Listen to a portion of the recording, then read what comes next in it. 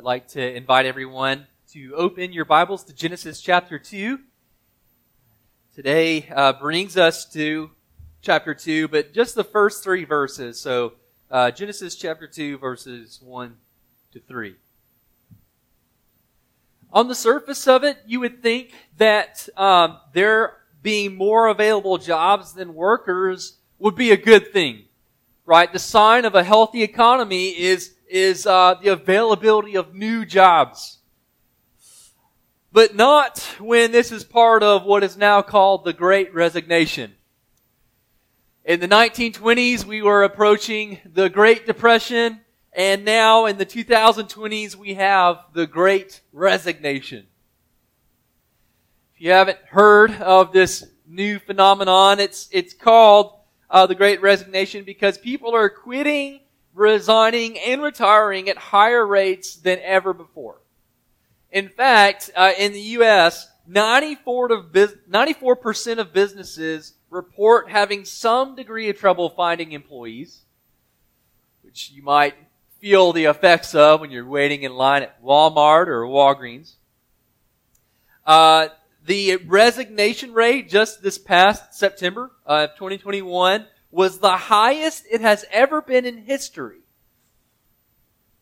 And then more than half of millennials and Gen Z workers would like better work and are looking for better work. And a lot of this has to do with the pandemic, people working from home, a growing dissatisfaction with work. And I can sympathize with a lot of that, right? Not all of it is bad.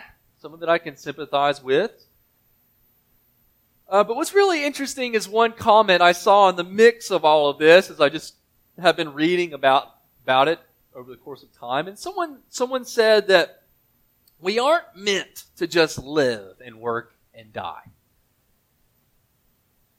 It's interesting because I think behind this person's comment is a really important explanation of what is happening, and especially what's missing in my generation and younger generations in general. And it's this idea of transcendence. Let me explain. For a long time, and I think this is true globally, but let's just focus on American culture. For a long time, there was a shared purpose for why we worked. Right? You worked for family.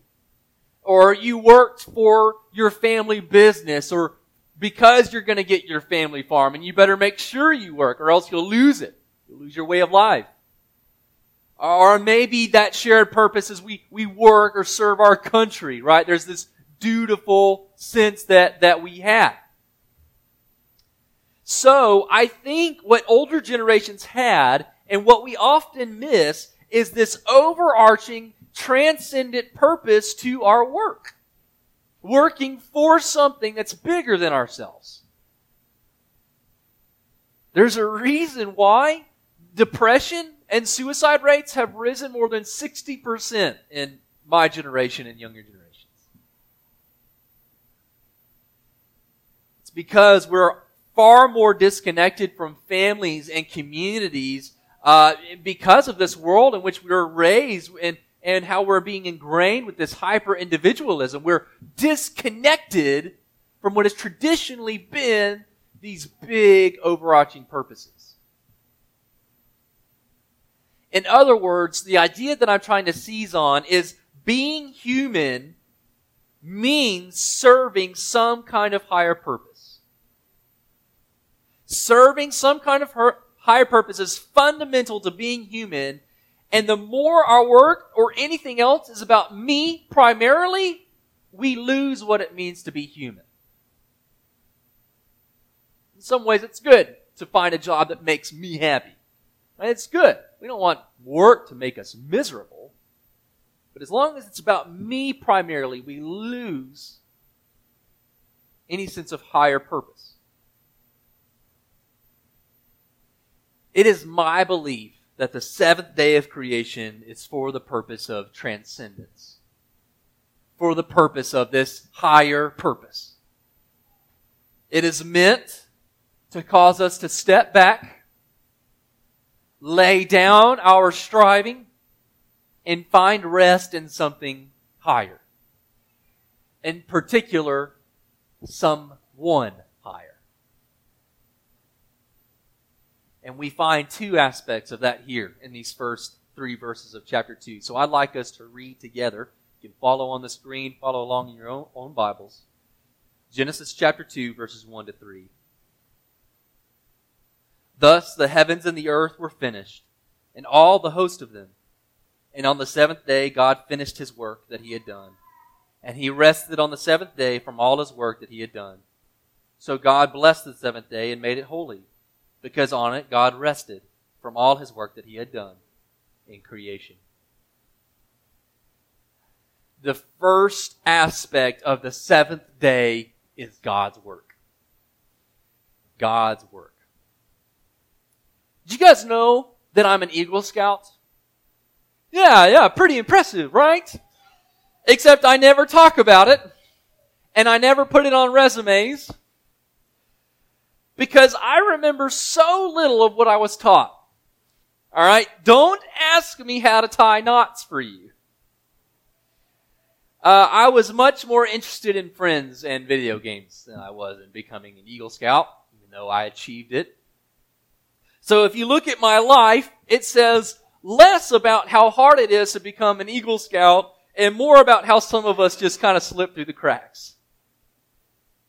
In a similar way, God's rest here says a lot less about his rest and more about his work.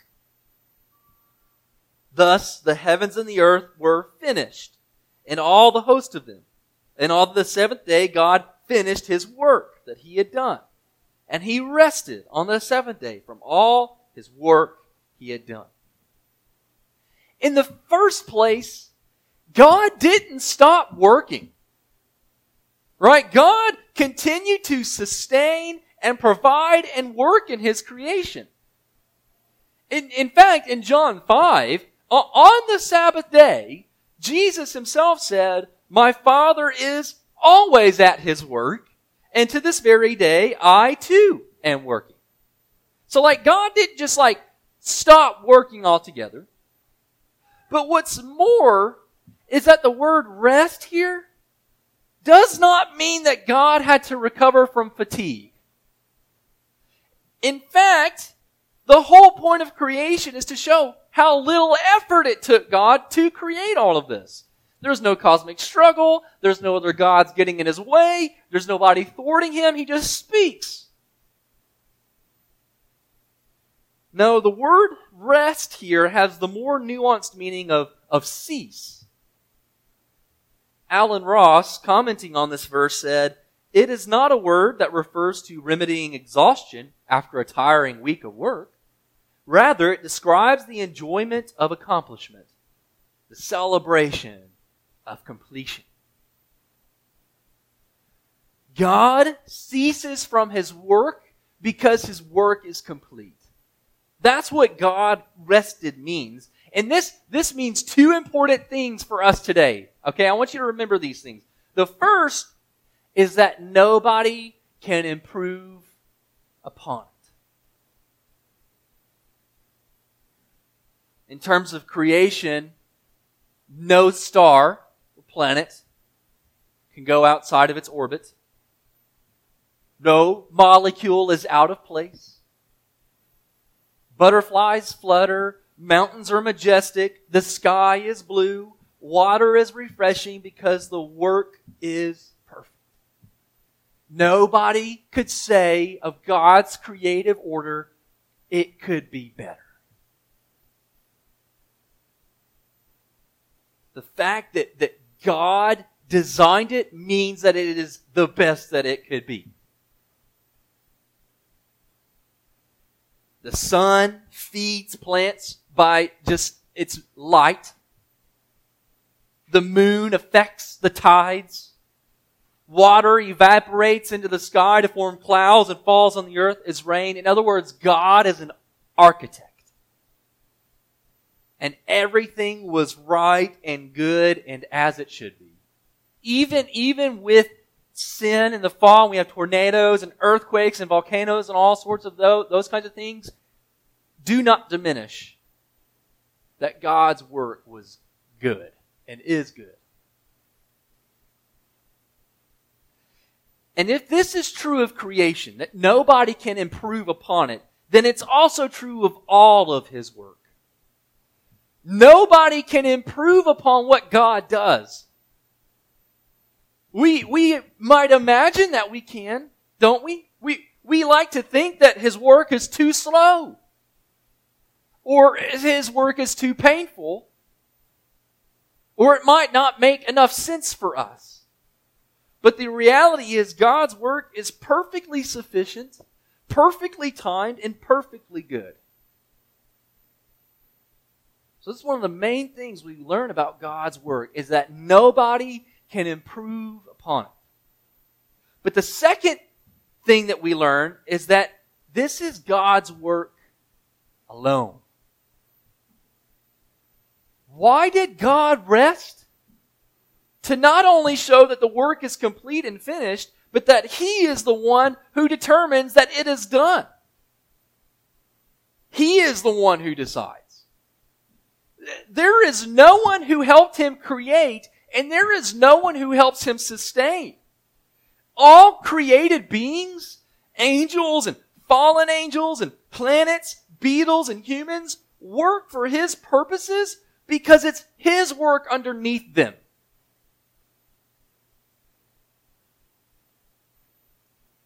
If there's power, it's derived power. If there's creativity, it's derived creativity. If there's work, it's derived work. All creation is not just upheld, but empowered by God's work.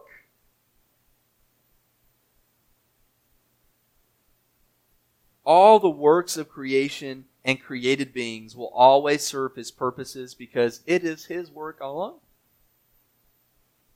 We contribute nothing that God has not already enabled us to do.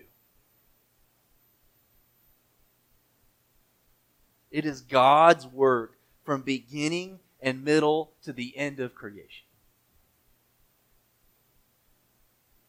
And these points are really important because they now lead us to the second aspect of the Sabbath day, or the seventh day, our Sabbath. Our Sabbath. And there's three parts of this that I'd like to explain. And the first is the pattern. The pattern. One of the hardest things about parenting is that I can't just tell Willow what to do or how to behave. As much as I often do that, and as much as I want to just do that and be done with it, just telling her to be patient will be a lot easier. Be patient, and she listens, and she's patient. It's not that easy. Seriously, trying to ask her to be patient or to get her to wait is like the Israelites in the desert. I want McDonald's. Well, if you wait, you can get McDonald's tomorrow. No, I want McDonald's now! And in which a yelling match ensues, okay, and where I show her very pointedly how not to be patient because now I've lost my patience with her.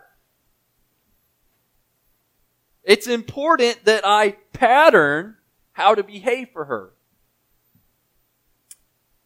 And the pattern that God establishes at the beginning of creation is the pattern of work and rest. To fulfill our purposes as human, we must work and we must rest. And this means no, work is not a result of the fall. As much as we like to pretend that it is, to work is to be human. And one of the most depressing times of my life was when I was jobless for a few months and I had no work to do. Very depressed. And some of us are really good at work, while some of us are really good at rest. Okay? If you are a really hard worker, and one of the first things that you do in the morning is to get to work, you need to learn what it means to rest better. And if you are like me, who's a really good napper, who enjoys slower paces, you need to learn what it means to work better. If you're an employee It's right to expect your job to honor work and rest. Often, right, in history, owners and jobs and kings and, whatever, abuse those who work for them because they don't honor work and rest. They just see humans as machines. And if you run a business or have employees, it's right to honor your employees with work and rest. It's the pattern that God has set for us. So that's the first part of this. The other part of this is the command. And I want to point out two really, really important things about our passage. First, you will not find the word Sabbath in this passage. We just read them, those 3 verses. Sabbath does not appear here. Second, you won't actually find any command in this passage. You don't find God's command to rest on the 7th day. But I want to talk about the Sabbath command because this 7th day rest in Genesis 2 anticipates the command. Right? Especially because it says God blessed the 7th day and made it holy. But here's the thing.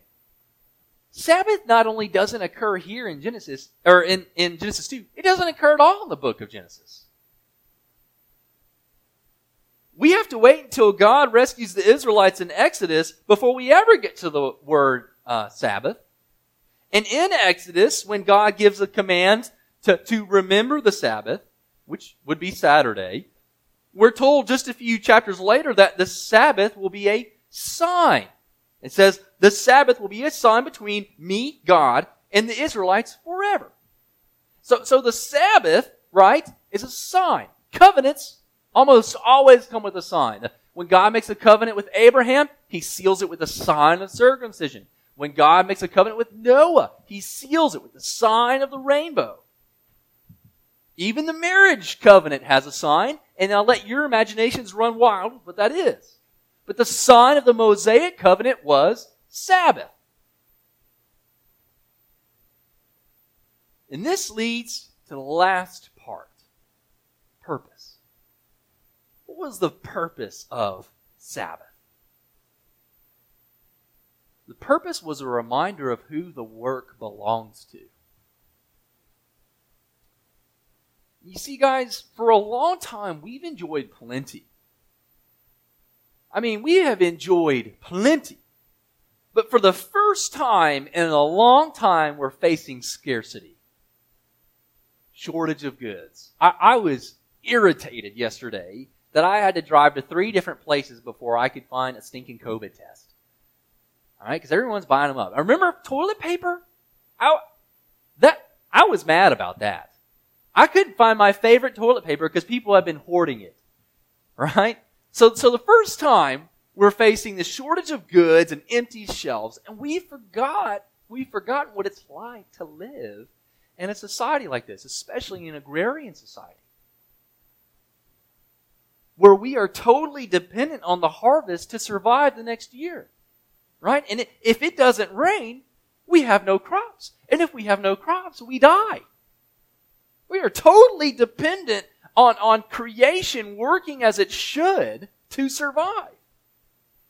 And listen, you can imagine, I hope you can because I can, how tempting it would be to go out and work because your life depended on it. But the Sabbath was meant to show Israel that their lives did not depend on their work, but on God's work. It was meant to be a day of trust. Trust that a tree will not fall apart from God's command. A day to trust that the harvest will come because God is good. The question for the Israelites was, do you truly believe that it is God that created all of this and that He still works to sustain it? Do you truly believe it was Him or some other God that promises you this? And furthermore, Do you trust that His work is enough for you? That's what the Sabbath was meant to do for Israel. In all of this, the Sabbath is a day of receiving. Listen, when God blessed the seventh day and He made it holy, it was an invitation to participate in and enjoy His bounty. This is all provided for you, and now your job is to receive it and enjoy it. The Sabbath was a day to receive from the abundant work of their Creator. In other words, it was a day of transcendence. A day to remind them that the work was God's, that His work is good, that His work is finished, and there's nothing left to do but to enjoy it.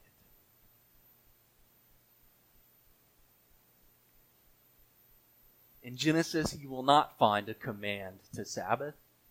And in the New Testament, you will not find the command to Sabbath for Christians either. Why is that? Because real Sabbath happened when God finished His works in Christ. The Sabbath was never simply about a 24-hour day. It was about a person. It always anticipated the day when God would finish the work of annihilating sin and redeeming humanity. And He finished that work in His Son, Jesus, who lived the perfect life. His works were perfect. And He died the perfect death. His death was perfect. And Sabbath now happens in Jesus. That's where true Sabbath happens.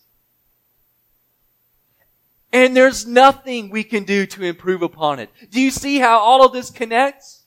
Just as there's nothing we can do to improve upon God's work in creation, we cannot improve upon God's work in Christ. We must not have Jesus plus. Jesus plus our good works. Jesus plus a good life. Jesus plus good behavior. It is Jesus' work alone, and there is nothing we can add to it, and no way we can detract from it. It is perfect and it is complete.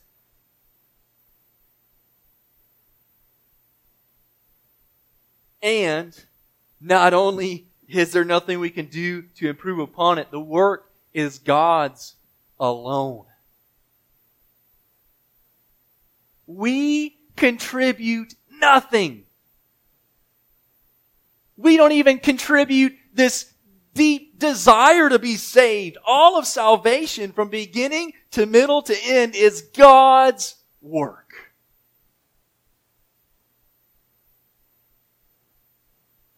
So the reason we need the gospel every day is because we need to cease from our works every day.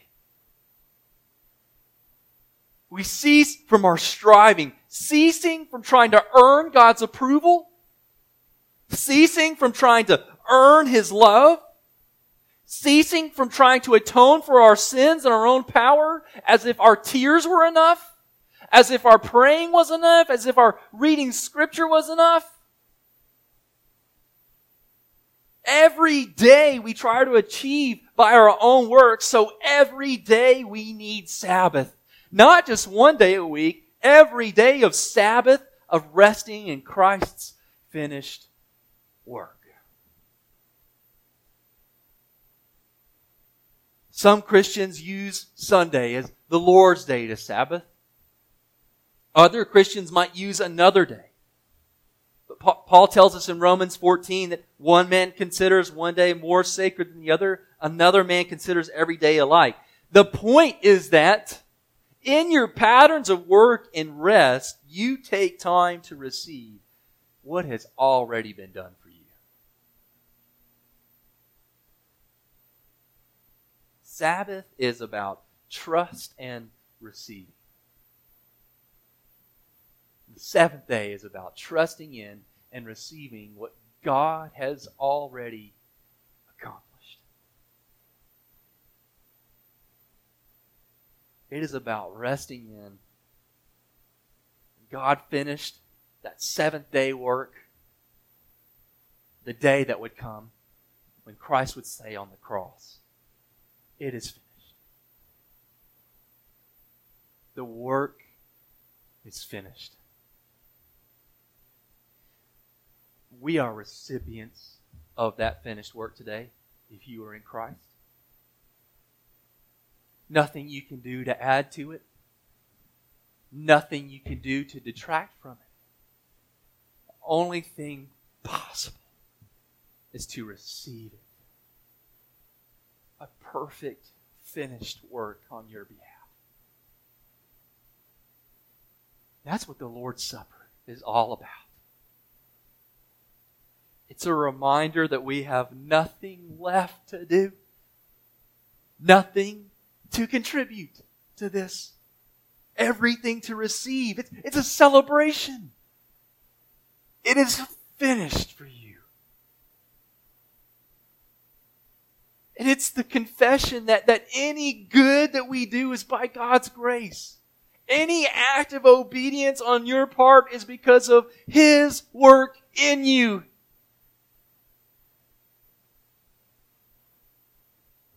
This also means that we don't take it haphazardly. It means with profound humility and trembling, we confess the sin that treats this grace with contempt. We confess for the times that we act like we can add to what God has done for us. We confess for the times that we think our sin diminishes what God has done for us. We confess when we treat God's work as if it's garbage by sinning repeatedly. So we take this time to examine ourselves, as Paul says. Don't take this haphazardly as if this is just another meal. This is a time to receive Christ anew in repentance and in gratitude and in trust.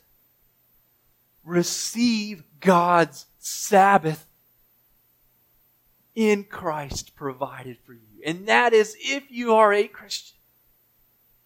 If you're not a Christian, don't take the Lord's Supper today, but receive God's work and His provision for you in faith and repentance in Christ first. Cease from your works. Receive God's work in Christ. I want to invite John up this morning to help me.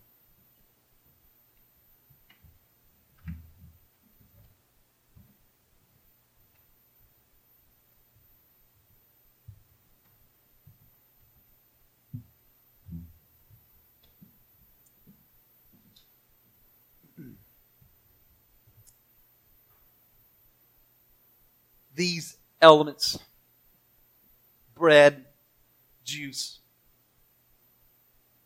they should cause us to look at different places. First, they want us, as I mentioned, we should look inward at our own hearts.